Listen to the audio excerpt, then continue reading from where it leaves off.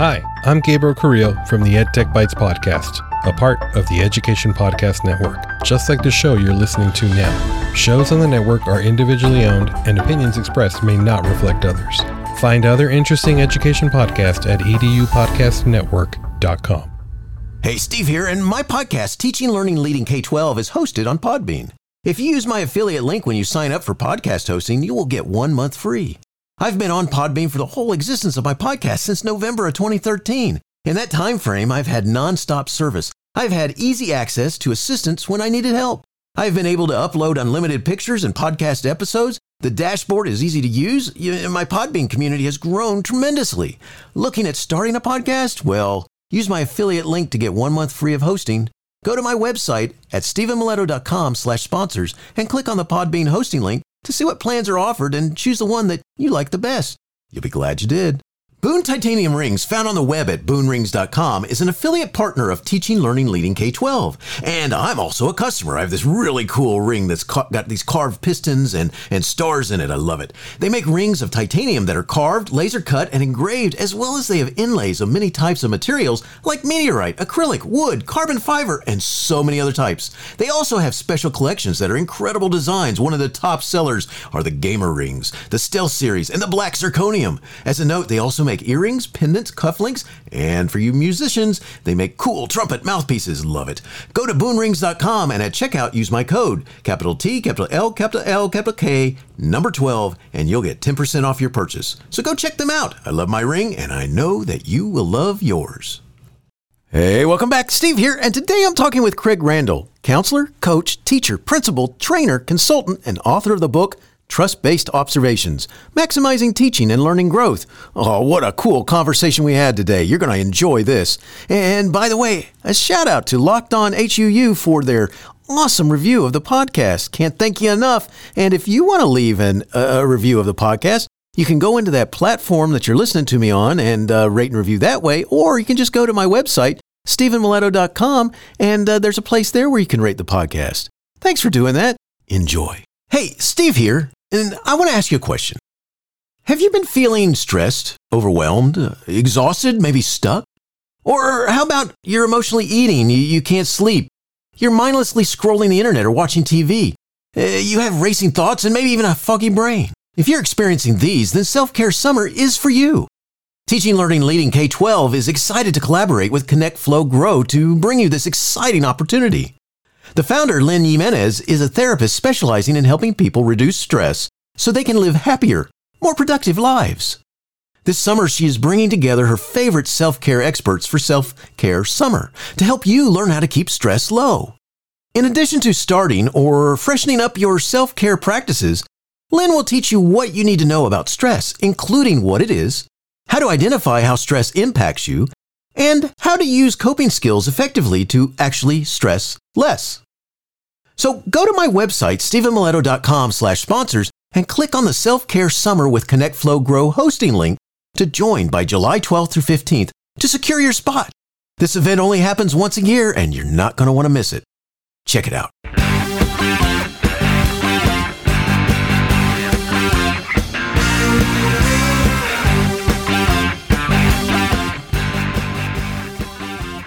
You are listening to Teaching, Learning, Leading K-12, a podcast for educators, helping you help kids achieve their dreams. And now here's Steve with this week's show. Craig Randall has worked as an elementary and middle school counselor, including one intense year in the classroom with students with severe behavior issues. In addition, he has served as an academic advisor at the college level. He has worked as a collegiate basketball coach. He has worked as a teacher at the elementary, middle, and high school levels, as well as in college. And of course, Craig has worked in the job of his passion and calling, assistant principal and principal.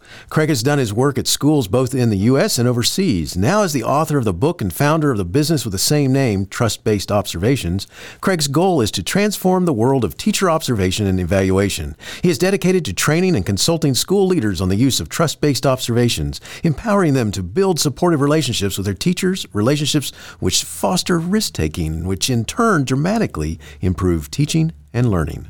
Craig received his bachelor's degree, yes, in English, from the University of Washington, his master's in education and guidance and counseling from St. Martin's University, and his principal certification from Western Washington University. Currently, Craig lives in the rainy but beautiful Pacific Northwest with the best educator he knows, his wife and new teacher mentor, Michelle, and their just graduated high school twins, Akalia and Craigo. Today, Craig and I will be focused on his book, Trust-Based Observations, Maximizing Teaching and Learning Growth. Hey, Craig, welcome to the show. Thanks for being here. Hey, Steve, thanks for having me on. I'm really excited to have the opportunity to chat with you. Well, I'm glad you're here, and let's start by talking a little bit about you. You've taught at the elementary, middle, and high school levels. Now, that is so cool. All three levels, which is really awesome. Plus, you taught at college, too. What'd you like most about working with kids?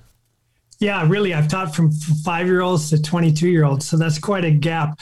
I think, one, this all young people, no matter what, it's their process of learning and living and understanding and figuring things out and growing. So whether it's an elementary kid just figuring out how to do school at the beginning of that, to a middle schooler trying to figure out life as I'm becoming a hormonal wreck, or a high schooler kid maybe starting to learn some responsibility and maturity as they start to think about their future, or a college kid thinking about really what they want to do with their lives.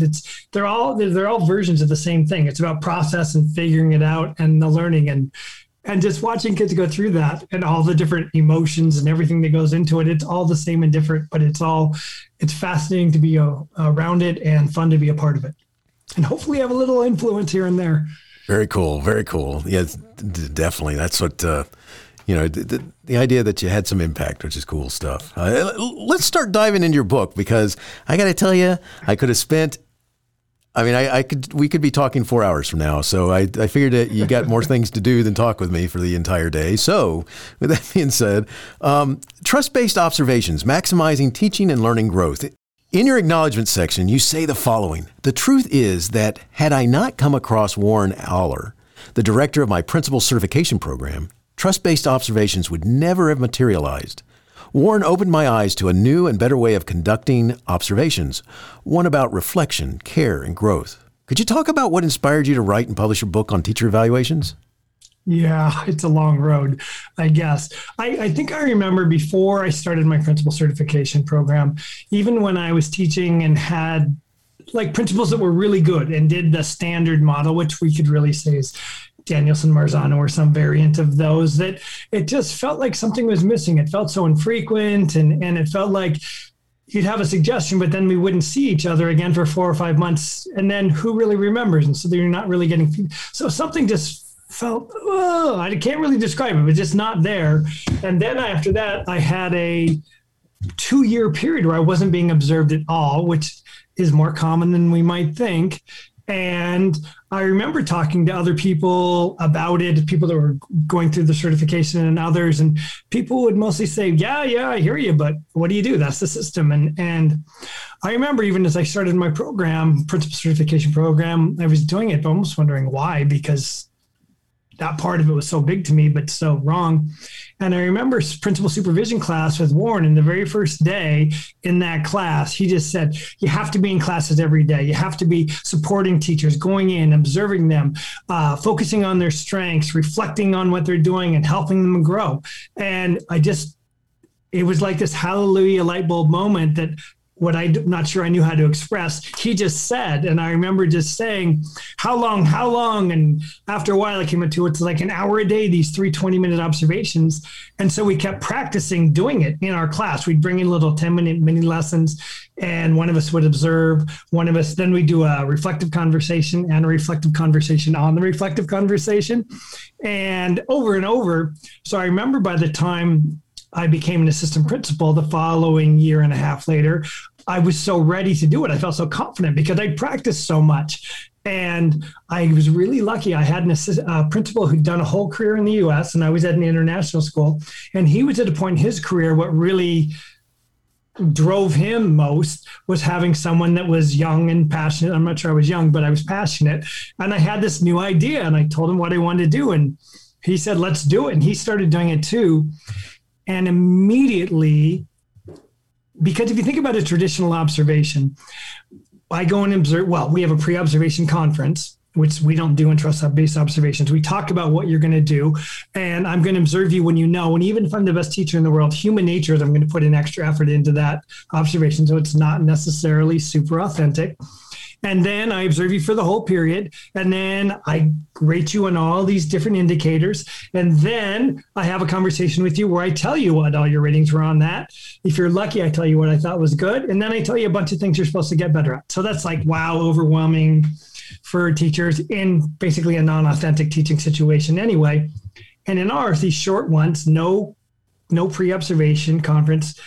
And immediately afterwards, we go into your room, not immediately, the next day, and it's completely flipped because we sit beside you and we're transparent so you can see what we're writing, and we ask you about your teaching. We ask you what you were doing to help students learn, and if you had it to do over again, what, if anything, you might do differently. And almost immediately, I had teachers, teachers say, wow, no one's ever asked me about my teaching before. And these are teachers that have been teaching for 20 some years, and some of them. And you could just see the gratitude on their face and in their expression. And the next thing we did was we shared strengths, what we observed. No ratings, just what we observed. And you would see teachers blush and like, wow, nobody's ever shared things that I did well before. Like, how sad is that that's the system that we have set up? And so this is the other thing. So instantly I knew those two things worked. And I know this is a long answer, but it's how we got there.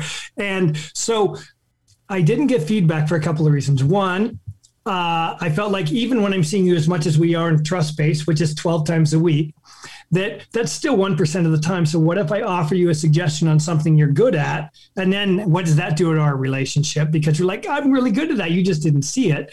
And two, I was the new guy and maybe a little hesitant because I wanted to be liked. And so what ended up happening was we would just leave the observations at these two things, asking the questions and sharing strengths. By about the third time, I just had a flood of teachers say, okay, but what can I get better at? And I didn't know this at the time, but really what that was I developed trust with them. And because I developed that, they were really anxious and eager and excited to talk about growth and areas of growth. And so that was the beginning of what it is. So the process develops and developed over time. I know this story is still continuing. Just bear with me.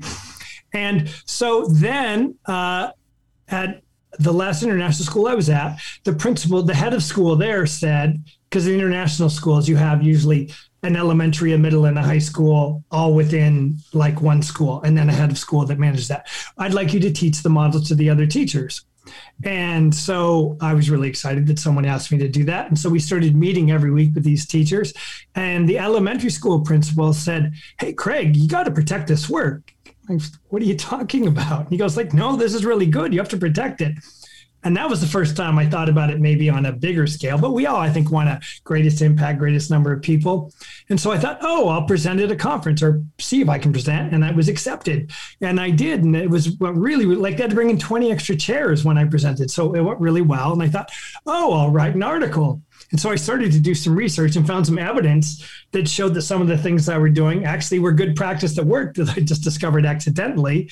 And so they accepted my article. And then we ended up coming back to the US and we had some money saved from my international school days. And so we thought, well, let's do it. And we wrote a book.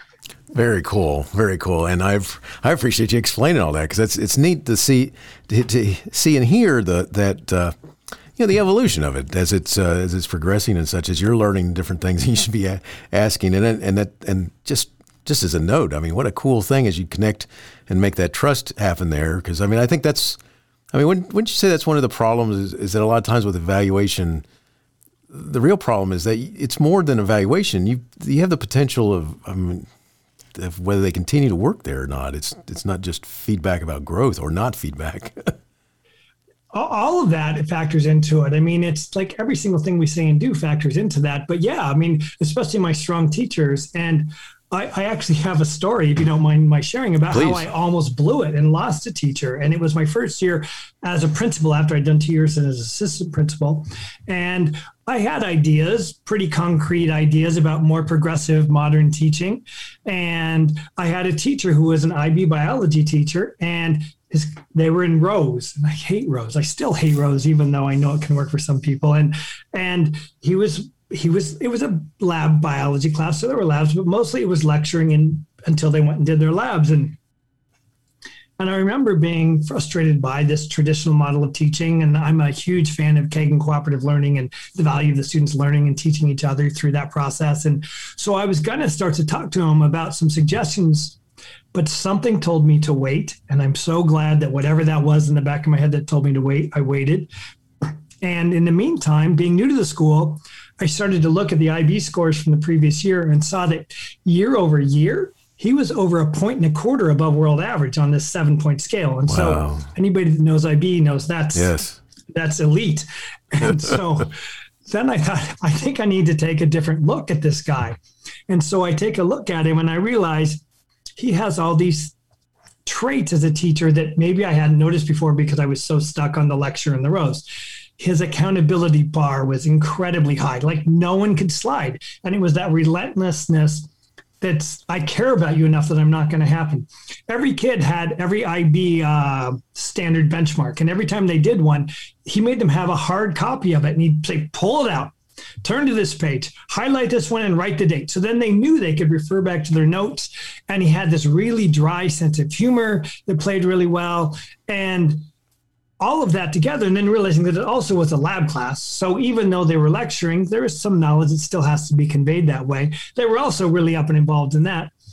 And so then actually, from going from a guy that almost blew it, and just think if I'd told him to make these changes, he probably would have left the school and I would have lost this amazing teacher. I finally talked to him and said, I'd like you to do a PD session for our other teachers. And he's like, I'm a dinosaur. What do I have to offer? And I'm like, no, what you're doing is really great. And it took me 6 months to convince him to do it. And at the beginning of the next year, he did. And he titled it Jurassic 101, which is priceless. Nice. And then at the end of it, though, I had 6 younger teachers come up to either me or him and a faculty of about 45 and just say, thank you so much. This is the first time I feel like I have permission to raise the bar and hold my kids to a higher level. So just imagine if I'd done it the traditional way, I would have lost a great teacher. Most definitely.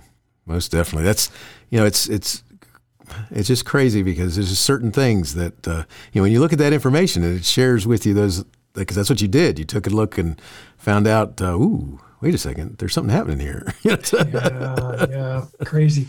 Good stuff. Hey, one of the things that, by the way, I'm moving from acknowledgments into introduction now. So we're going to move right along. At this rate, you may have to get another cup of coffee. So in your introduction, you say this, and I love this because this is really cool what you say here. Before moving forward into the book, I feel compelled to share that I'm a practitioner more than a researcher. Why'd you make sure you told them that? I think a few different reasons. I think that, look, when some people read trust-based observations, they're immediately, I think, going to go, oh, yes, this resonates with me. But I think some people, and rightfully so, are more empirical. And so they're going to want research to back it up. And so for those people that want that, I just want to be transparent about saying, I didn't research what's the best way to do it. I just discovered it accidentally.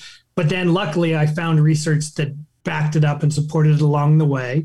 So that's one reason, I think, was just to be out there and be transparent about that this wasn't a scientific venture to discover it. But I think also because I'm a practitioner, I'm in the trenches. I've done it. I've lived it. And though I don't have any long-term longitudinal study because it just came out on it, I've seen anecdotally all these ways that teachers have made these incredible transformations to their practice. And I'm going to say in contrast to, and I don't mean this to be critical, but it'll probably come across a little bit critical, is that sometimes when we're a researcher and we're not living it on a day-to-day basis, the expectations that we have when we say what ideal anything is, but teacher observation and evaluation for our talk, are sometimes not really manageable. I'm working with a school district on a pilot for next year. And when we look at their model of all the things that they're saying a principal could do, or in some of the other models that we've talked about previously, just briefly mentioned, it's not possible that you can do all those things that are an ideal observation evaluation model and do any other part of your job, let alone maybe even do all that. And so I'm here, I'm one of you. And so I get it on a level that I'm you is, I think, why I put that in there. I love it because that's exactly how I felt. I mean, it's, and first of all, I got to say this, your book is easy to read. It's easy to understand. I don't need 3 PhDs sitting next to me. No offense, PhDs, all right, but I don't need it translated to me.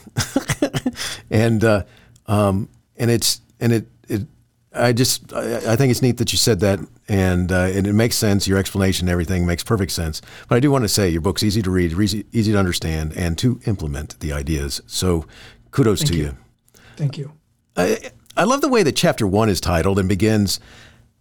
The title is, I love this because the title is, "So what's the problem?" All right. And I say it like that in my brain so what's the problem? It begins this way. So what's the problem? The problem is that observations aren't working.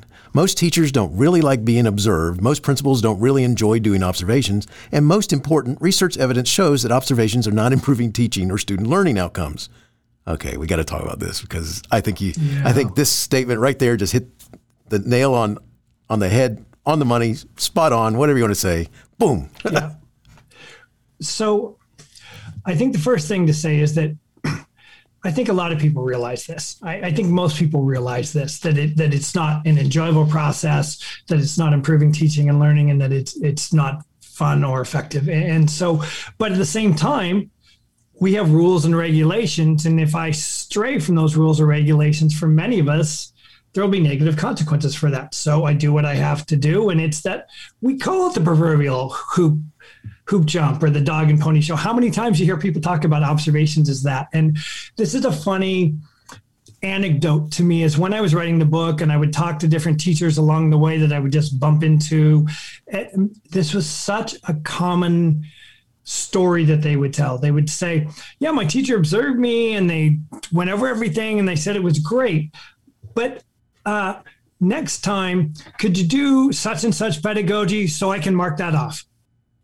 And so we think about that, and what that means is that, so now I have to do inauthentic teaching to whatever I'm naturally going to do at that point in time, so you can mark it off. That has nothing to do with teaching and learning. It's a hoop jump to both parties, and they know it. Yet that's the rule that we're stuck with in terms of playing that game. And so let's share that part, and then let's move to the research. So, and really, if we talk about when this movement started, it started with A Nation at Risk in 1983. And then shortly thereafter, Madeline Hunter's work all of a sudden became the evaluation model. When Madeline Hunter later said, I never intended it to be that, and I've never seen a lesson that has all of those elements of good teaching in it in one lesson because it's not possible. So please stop. But they didn't. So that's when it started and this whole accountability movement started. But I will say the Gates Foundation want to do it. They're doing great stuff. They want to make a difference. And so they understand the importance of feedback, as we all do. And so they thought, if we can develop a more robust evaluation process, that will lead to improved teaching and learning. And so the Measures of Effective Teaching, a 7-year study where the schools the Gates Foundation put in over $200 million. And just recently I found the schools put in over $200 million. So it was over $400 million altogether. 7 years on this. And really it was a glorified Danielson for the most part, this study. And the thought was, if we can do this more effectively, we'll see improved teaching, improved learning outcomes, and improved graduation rates. So the final report came out when I was writing the book. I remember my wife emailing me that article, and this might sound bad, but it was so great to read this article because it said there was no sustained improvement, which I knew, and I feel bad that that's the way it is. But at the same time, it was like, yes, I know that. And here's another way that works better. And so the research is telling us it's not working. Yet we're persisting in doing the same thing over and over and over again. It's like, what's the sign of insanity? Doing the same thing and expecting a different result, like pushing against that brick wall. And that's what our system is. Hey, do you need help in becoming more effective at teaching virtual classes? Well, NVTA, the National Virtual Teaching Association, has a semester program that is college accredited and designed to help you become more successful as a virtual teacher. A few of the topics that will be focused on are establishing relationships in the virtual environment, virtual instruction best practices, differentiation in the virtual classroom, and managing virtual resources, among others. NVTA is an affiliate partner with Teaching Learning Leading K-12, and there's so much there to help you be successful in the virtual classroom. So take a look. Go to my website, stephenmiletto.com/sponsors, find the NVTA logo, and click on it to take you to their website.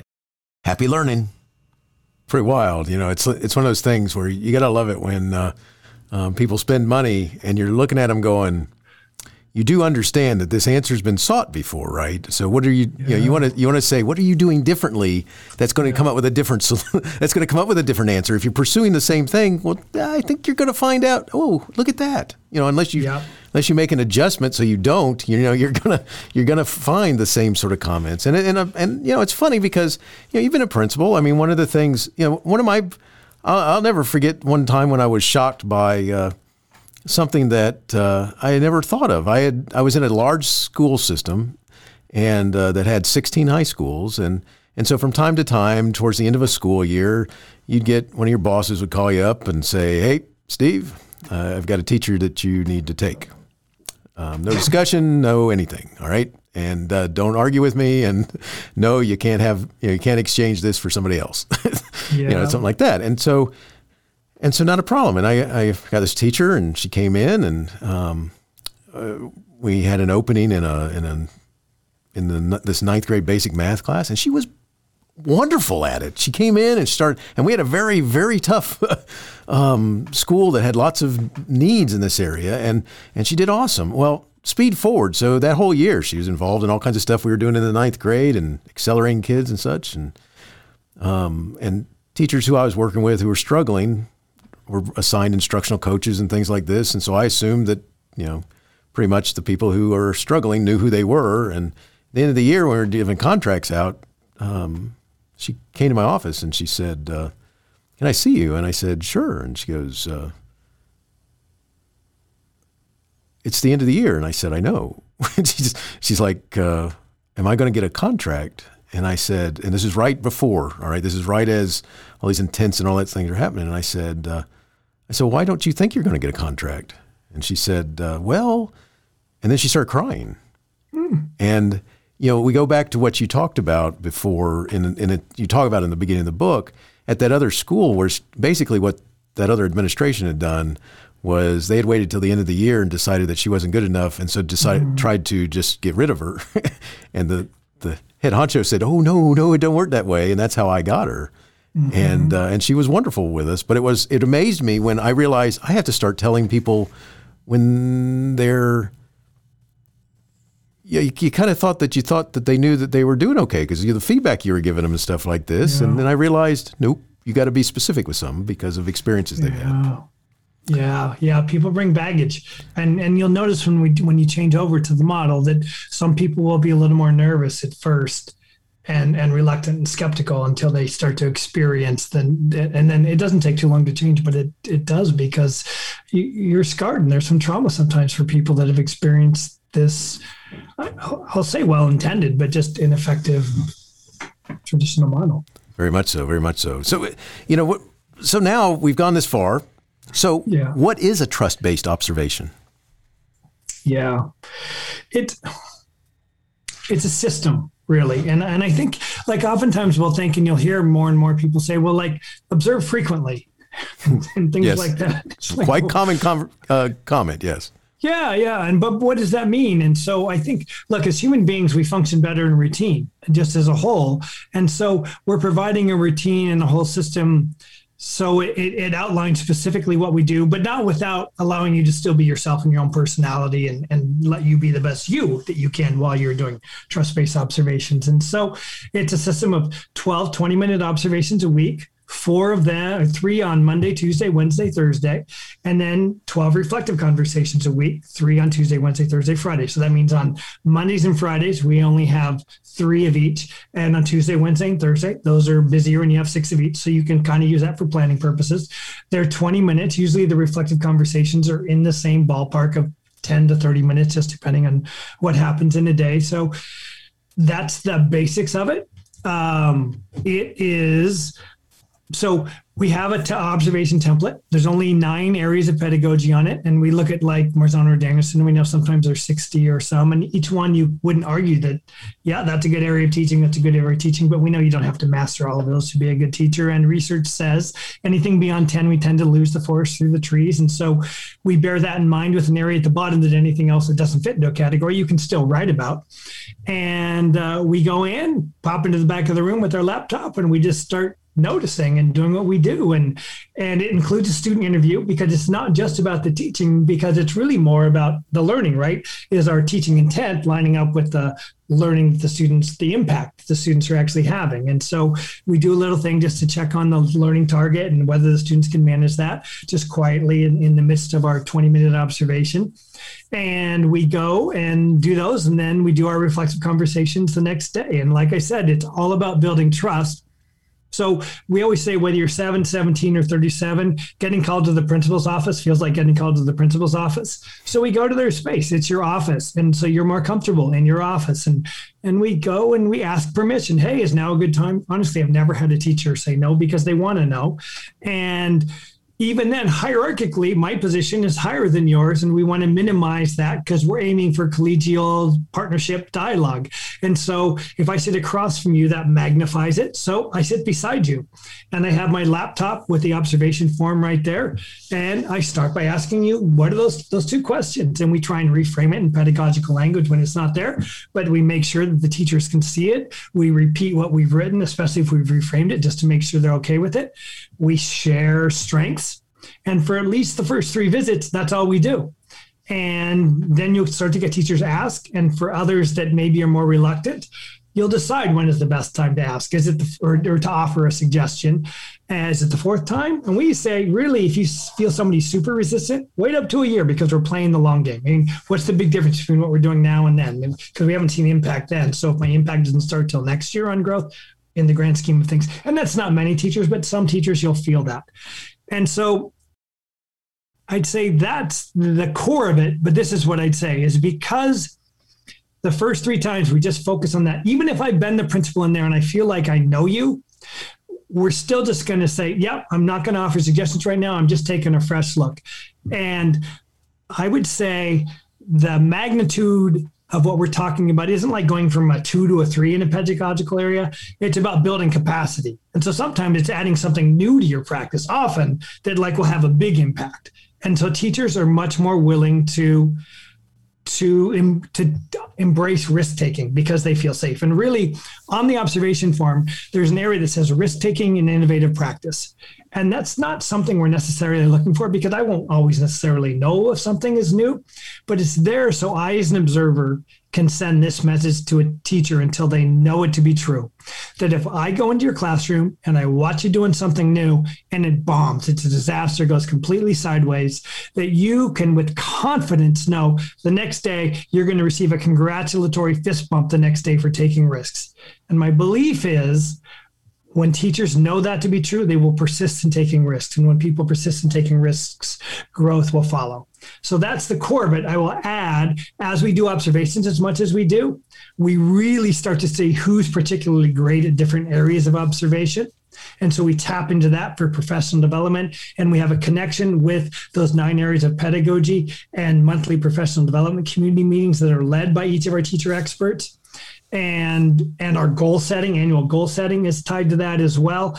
And then the other thing I'll say is, when we offer suggestions, we're not just offering a suggestion. They are supported suggestions. So I'm coming in armed with whether one other thing on the observation form is, it has toolbox possibilities. So that's different areas of pedagogy. And it's a clickable resource form. So it points you to different books you could work on, or articles that could point you to how you could adopt a strategy pretty quickly.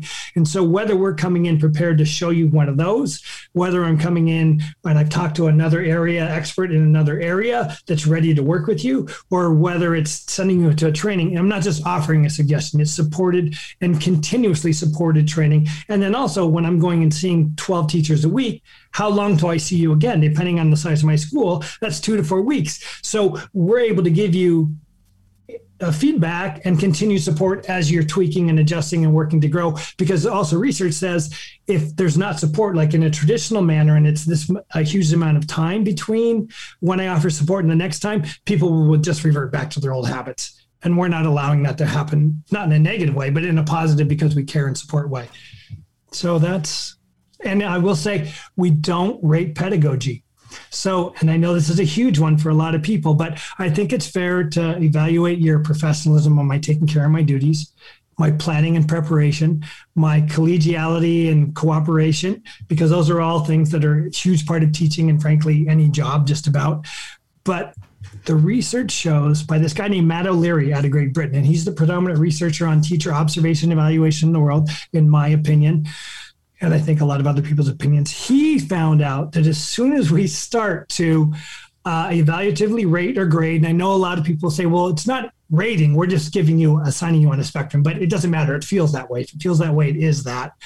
That teachers start to play it safe. And the result is less risk-taking, less attempts at innovation, and less attempts at creative practice. And so that's the part that we take out. And because our whole system, especially with our annual goals, is designed to develop a growth mindset, we evaluate the growth mindset, but really with the system set up to make you proficient anyway. I think it's so awesome. And I got to make sure that I say, because one of the things it's so right is that it's the idea of I think that it's just kind of built in there that you're going to be a little afraid of what's coming down the pike when I guess the best way of saying this is that one of the things I love about new teachers, brand new to the profession period, is that they don't have that baggage of being afraid that someone is going to tell them one thing and do another. And so they, if you're talking about an evaluation as feedback, and that feedback is coming there as something that they should use to help them grow, then most of them are going to take it that way, not be afraid until they talk to that colleague who says, "What did he say? What did he say?" And you better be careful there, and that type of thing. And then suddenly they got a whole different mindset looking at it, and that it's just the idea of being able to have those conversations with somebody sitting around. I mean, based upon asking them what they were trying to do and such, because I worked with somebody one time who, as a leader, they were always talking about soaring with the eagles, right? there's those sayings about soaring with the eagles, and they're talking about soaring with the eagles. And the joke was from lots of people that from lots of the leaders in that school system was that, it felt more like you're standing on the branch up there with a bunch of pigeons, and there's somebody sawing the Wile E. Coyote or somebody is sawing the branch that you're getting ready to fall off on, so there's always this feeling that, how much do I really trust this conversation here, and how should I react? Can I jump in on that? Yeah, sure, please.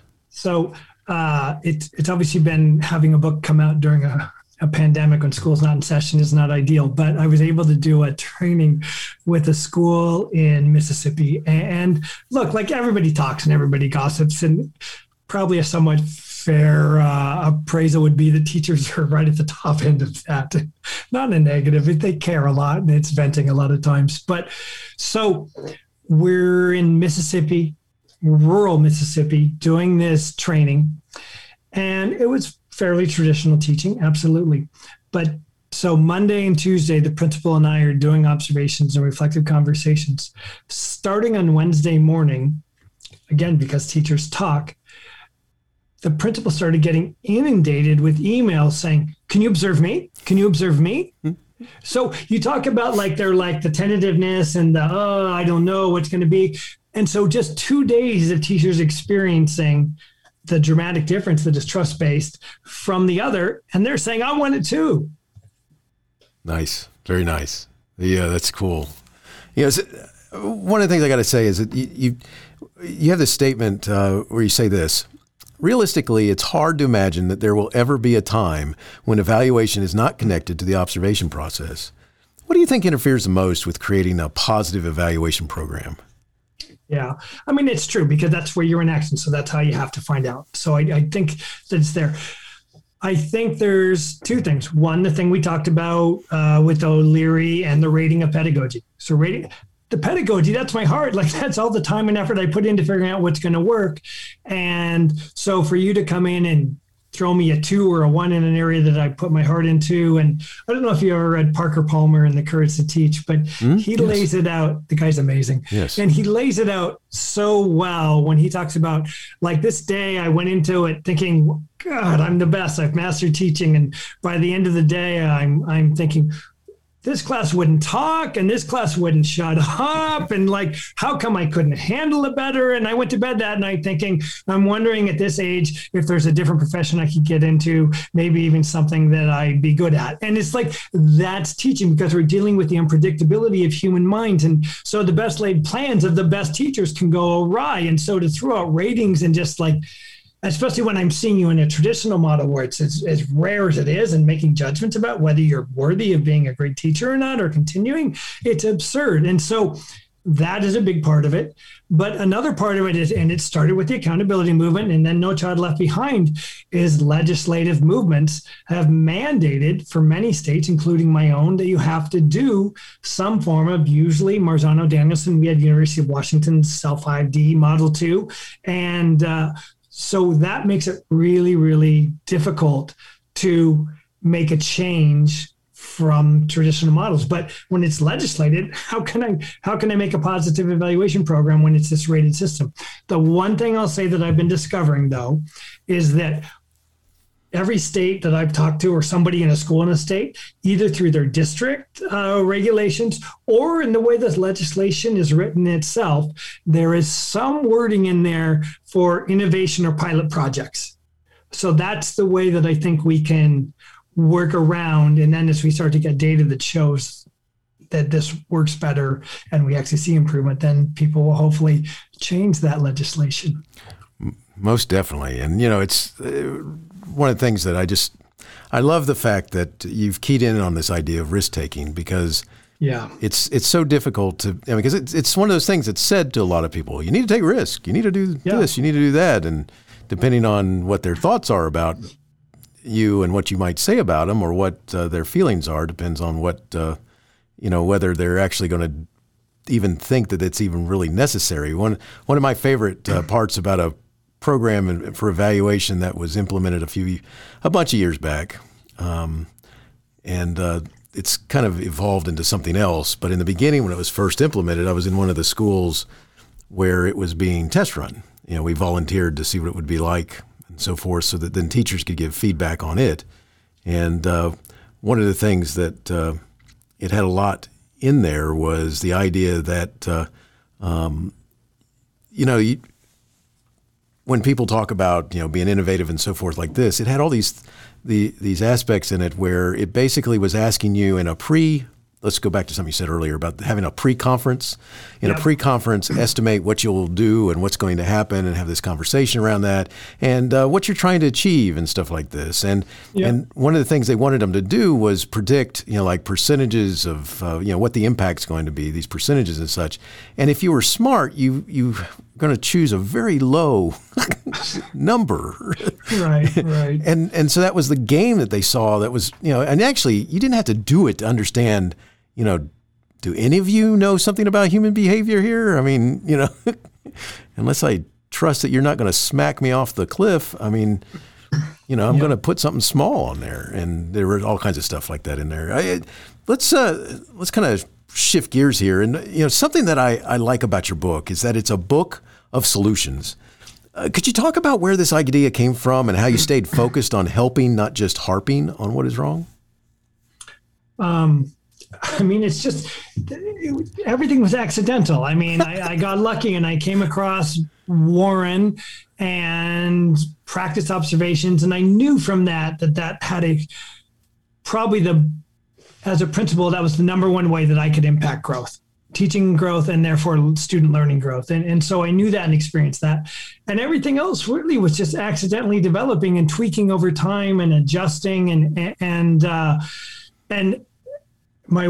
didn't even think about it when I was writing it, but my wife said, "You've created a system, a process and a system." And it really is that. And so, it was all accidental and just circumstance that led to that. Really, I'd love to say that I was not purposeful with it, but I don't think that's true. But staying focused on helping, not harping, just what's working and what's wrong, it's really, how are we going to get the best out of people, and how are we going to create conditions where people grow? And it's when they trust and when they feel safe. And that's just, I mean, whether you read Brene Brown, whether you read the Trust in Schools book by Bricken Schneider, I mean, just you can read Simon Sinek over and over and over. People keep saying the same things, and people are only willing to take risks when they trust and when it's a safe environment. And gosh, we want our kids to take risks and fail and realize that it's okay to fail, like be the Wright brothers on their plane making hover 700, 800 times until they got that to fly, and realize it's process and it's system and it's persistence, right? Angela Duckworth, grit, whatever you want to call it. And so if we want our kids to do that, and we think about the feedback that we give to kids, so that it's designed to do that, and even then how hard it is for kids to take risks, and then the hypocrisy of the way our system is designed to not do that and to be critically rating you, it's like we're not modeling what we want our kids to do. And so harping on what's wrong, what does that do to improve anything? And I think there's just, teaching is so complicated. It's craft and it's art, and there's no, even though there's all these amazing indicators in Marzano and Danielson and maybe all of Hattie's work and all these amazing indicators from Hattie's work of what works, it's still in the moment responding. And we can be really effective, I will say, at a handful of things and be an amazing, amazing teacher. So why not focus on what's there and start what's there? And instead of thinking about what's wrong, I think if we think about what can we add to practice, then there's a much better chance that people are going to, one, adopt it, but also two, like what's the point? I mean, I'll say this. Now, if there's a student safety issue or anything like that, yeah, all cards are off the table and I have the right to do whatever I have to do to fix what's there immediately. So learning's going on if there's behavior management where the class isn't even functioning. But taking those rare instances aside, it's, so I say this over and over again, it's not rocket science. Warren says it's people science, and it's just that simple. Yeah, I think that's it right on the money. All right, is that it's people science. It's not, I mean, because, some of the most creative teachers I've had that are risk takers who have the greatest impact also really stink. And that's not the word I want to use, at filling out paperwork and getting certain things done. And it's like, and it's like, if you're rating them over the ability to do the form or like a lesson plan versus what they're really doing, which some evaluation systems, do that. And, it's like, or if you're rating them over the idea that they had to have something in a certain time frame. I mean, it just, some of the most magical moments I've ever seen happened because, a kid asked a question that had nothing. I mean, it was what they were thinking about, what the discussion was on the topic, but it takes a little bit of going back another way in order to absolve the confusion or whatever. And if you didn't do that, you'd miss out on an amazing opportunity, because the book says, no, we can't, we have to stay with the path that we're going. And I'll tell you, with trust-based observation, so many collegial reflective conversations have detoured because teachers have felt safe and said, hey, I started to think about this thing that we could do that would help the whole school. And it did, right? So if we had stuck to the same thing, well, no, the observation only says we should talk about this. We're missing opportunities for growth. It's not a straight line progression. That's, oh my gosh. You got me. My brain's going a million different directions right now. And it's like, and it's all just very supportive of this. One of the things that I want to make sure that I ask about is this. Could you share a little bit about the development of the form that you use for the observations? Because that's something really kind of cool. Yeah. So Warren, my mentor, he scripted. And so that's what I did for the first time. And, you keep up as best as you can, and a lot of dots and all that. But early on, I remember somebody saying, but what about to find good areas of practice? And early on, I just said, well, look, I just know, which on some levels I feel like I do know, but there's validity in that question, but I just kept doing it. And I ended up at a school where, so I guess coming up with a system like this, I'm a bit of a free thinker and not necessarily the best rule follower in the world. And I have concrete ideas about where it works and doesn't work. And I'm not afraid to share those respectfully, politely, because I think I'm a really kind person. But I am, and so I had a school head who did not appreciate me and my style. And at one point said, there's no research that says scripting does anything to improve teaching and learning. So you either adopt Marzano or Danielson or create your own. And I was reluctant because I thought, what if by creating this, I lose some of the things that I've had along the way and lose opportunities for growth? But I knew I didn't want to do the other two. So I just got together with my assistant principals and we started to work on and develop different areas. And so, but we knew 10. Somewhere along the way, I'd read something about the research on the 10 and we started it and just kept morphing and morphing. And we added a table here and there because it made it a little easier to understand. And like there's that learning principles period for those that haven't seen it yet, which is the old, it's been debunked in terms of retention of learning, where it said if you lecture, you retain 5%. If it's reading, it's 10%. The percentages have been debunked because nothing would ever be exact 5 and 10 right. jumps in percentages. But I think overall we can say that when teaching others is the highest form of retention, and just lecturing is probably lower on the spectrum. And obviously learners learn differently. And so like we put that on there, and that's been an amazing visual for teachers to see where that falls, or our questioning, Bloom's taxonomy questioning on the levels of the questioning. And they just developed, and the tables developed over time. And then we started to think, wow, wouldn't it be great if we could make it a resource too? And so then we started adding that. So it just, again, it was circumstance and accident. I like that. That's cool. It's all right. That's good. You know, by the way, you should have had somebody take a picture of your face when he said that you had those choices, right? Yeah, you're missing out. That would have been a great picture to have. Put it up someplace.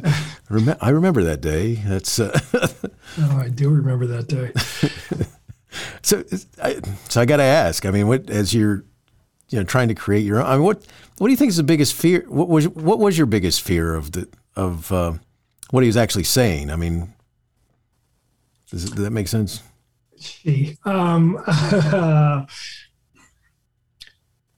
I knew teachers felt safe, and I knew it built a positive culture of collaboration and trust in the school. And I knew it led to teachers being willing to take super bold risks to add new areas of practice. And the transformations were just mind-boggling. And I was just afraid that if I had to do that and rate, and I think the one thing I was able to do was I didn't have to put the ratings in.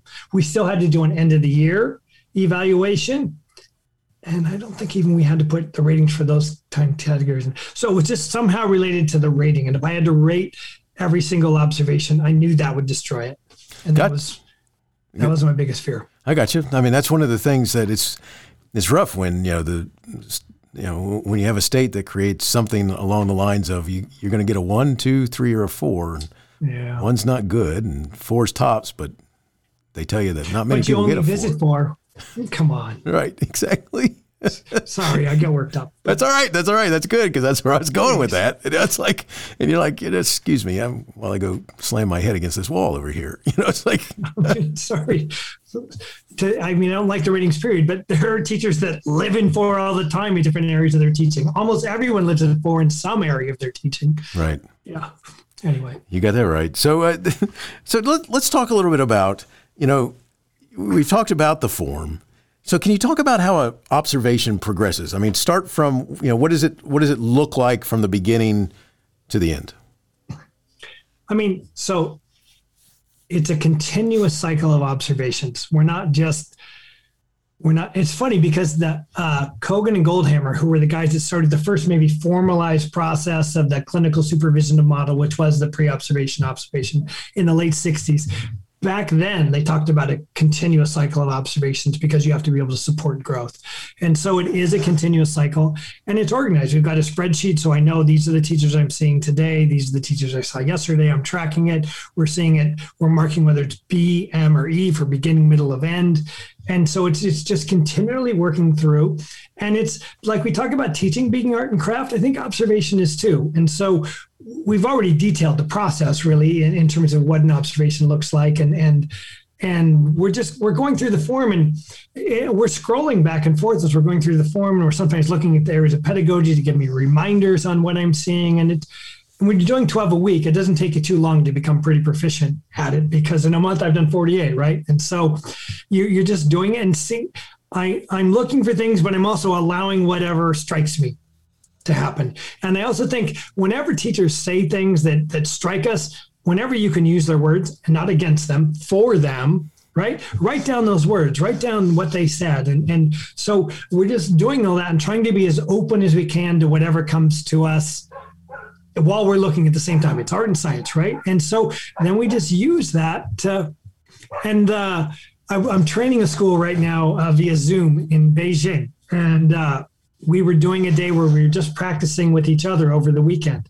And afterwards, as they were practicing, they were all being themselves and a little bit different. And they were like, well, should you be like, instead of saying noticing, should I be saying, I really liked you did this and I really liked you that? And they were all a little bit different. And it was, be you. I mean, be our most positive, kind, optimistic, here to support you, but be you. And because one teacher was like, maybe I shouldn't be, one principal was saying, maybe I shouldn't do that. No, that's you. I can tell that's your personality. Teachers feel great when you notice things and share that. So that's part of it too, in the reflective conversation. And then really the process is just gauging with a teacher, when's the best time to offer a suggestion. And sometimes, ideally, we can ask an additional question that might get them to state the answer themselves first. Oftentimes they know. I mean, with those reflective conversations, what, if anything, might you do differently? It's sending a message that expectation is a part of practice. Really, the whole form sends an expectation of what we view as good practice, and not that it has to be limited to that. And so it's just determining what's the right time and way to offer a suggestion in a really, really supported way. And then just make sure I'm persistent in my effort to help you get better at it. That's good stuff. I love it. And that's that persistence is good stuff there. That's what you're talking about. What's funny is you made me think of all kinds of different things now with observations. One of the things is like when you walk into a room and you go, yeah, probably not a good time to stay. And then trying to do a follow-up with the person just to let them realize that you recognize that I just want you to know why I walked out, turned around and left. It's interesting, just real quick, because we do 3 observations a day and 3 reflective conversations. And obviously we have to prioritize getting in the 3 reflective conversations because there's less prep periods.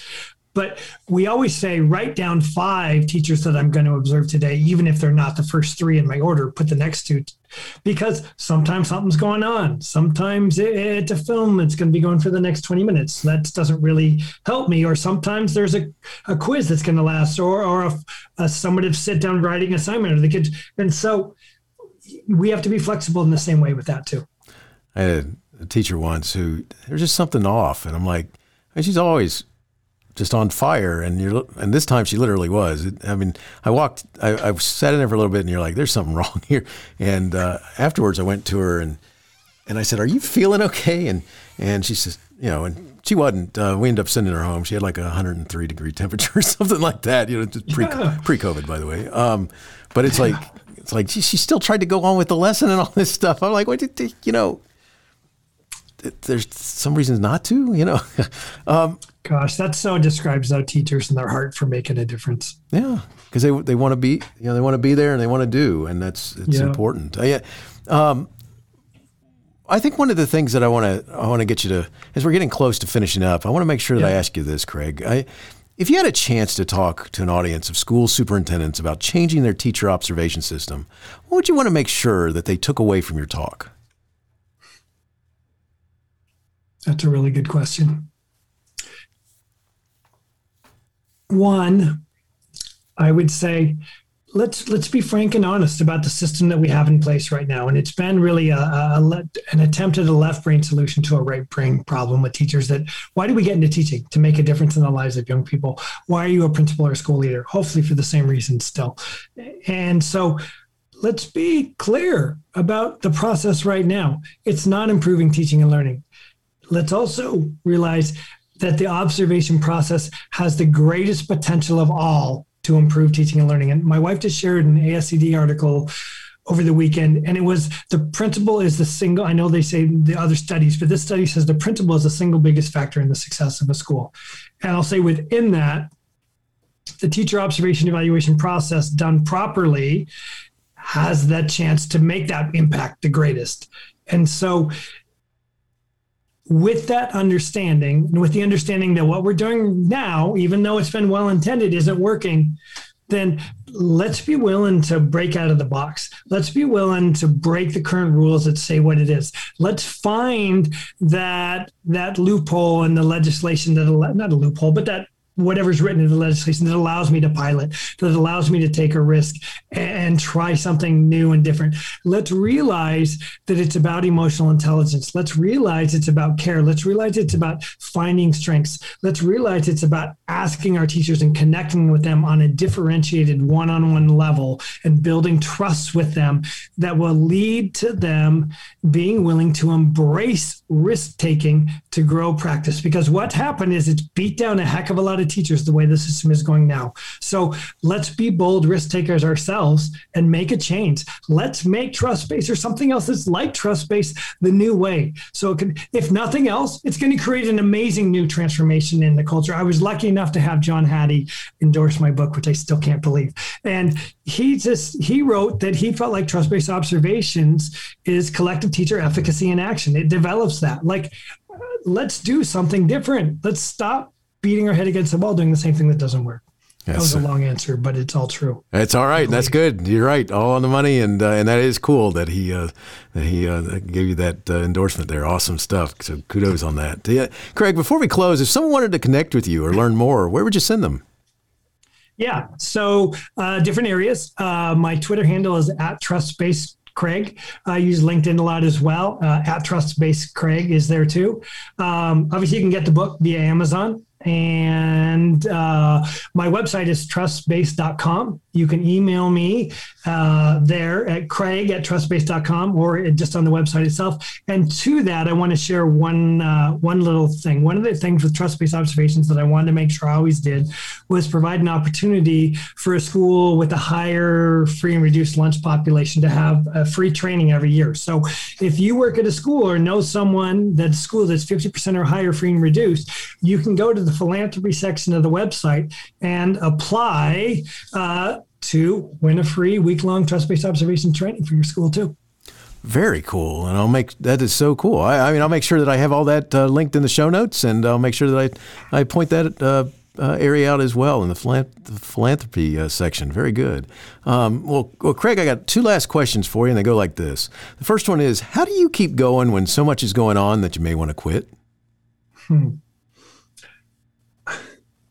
I've talked about luck a lot, and I don't know how or why, but I think I've always chosen to do something in my life that I was passionate about, that drove me. I mean, even the detour into college coaching was like, I was really passionate about that. And it didn't hold the same fulfillment for me over the long haul, but it did for a while. And so I think that I've been able to choose that along the way. And then even now that it's hard for me to see that for the rest of my life, this won't drive me, because my mission is to change the world of teacher observation. And so I think it's some luck, but choosing to follow what fulfills you is what keeps you going.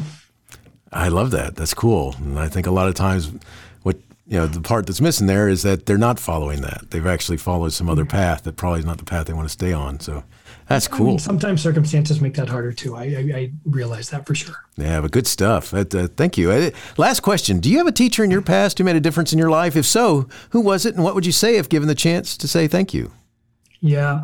I would say when I was K-12, I didn't have that teacher that was like that, but it was Warren when I started my teacher observation program, and we've become good friends, and we see each other regularly, and we talk shop regularly. And so I tell him regularly the same thing that you read in the book, that none of this would have happened without you. And I'm just so thankful. And I feel so fortunate that I came across, I feel in a way that it was better that I had that person happen to me when I was 40, because now we're friends, and now I still can go to him and talk to him about well, what do you think about a study? And he's like, this is what I think we ought to do. And so it's I still have that sounding board, and he knows, and I tell him regularly because I'm constantly thankful. That is so cool. So cool. Well, Craig, thanks so much for talking with me today. Your book, Trust-Based Observations, Maximizing Teaching and Learning Growth, is a powerful book. It's awesome. I mean, all educators should read it, and keep up that good fight. Wishing you the very best in all you do. Steve, thanks so much for the opportunity. I am truly grateful. Teaching Learning Leading K-12 is excited to be a member of VoiceEd Radio. VoiceEd Radio, your voice is right here. Teaching Learning Leading K-12 is a proud member of the Education Podcast Network. Podcasts for educators, podcasts by educators.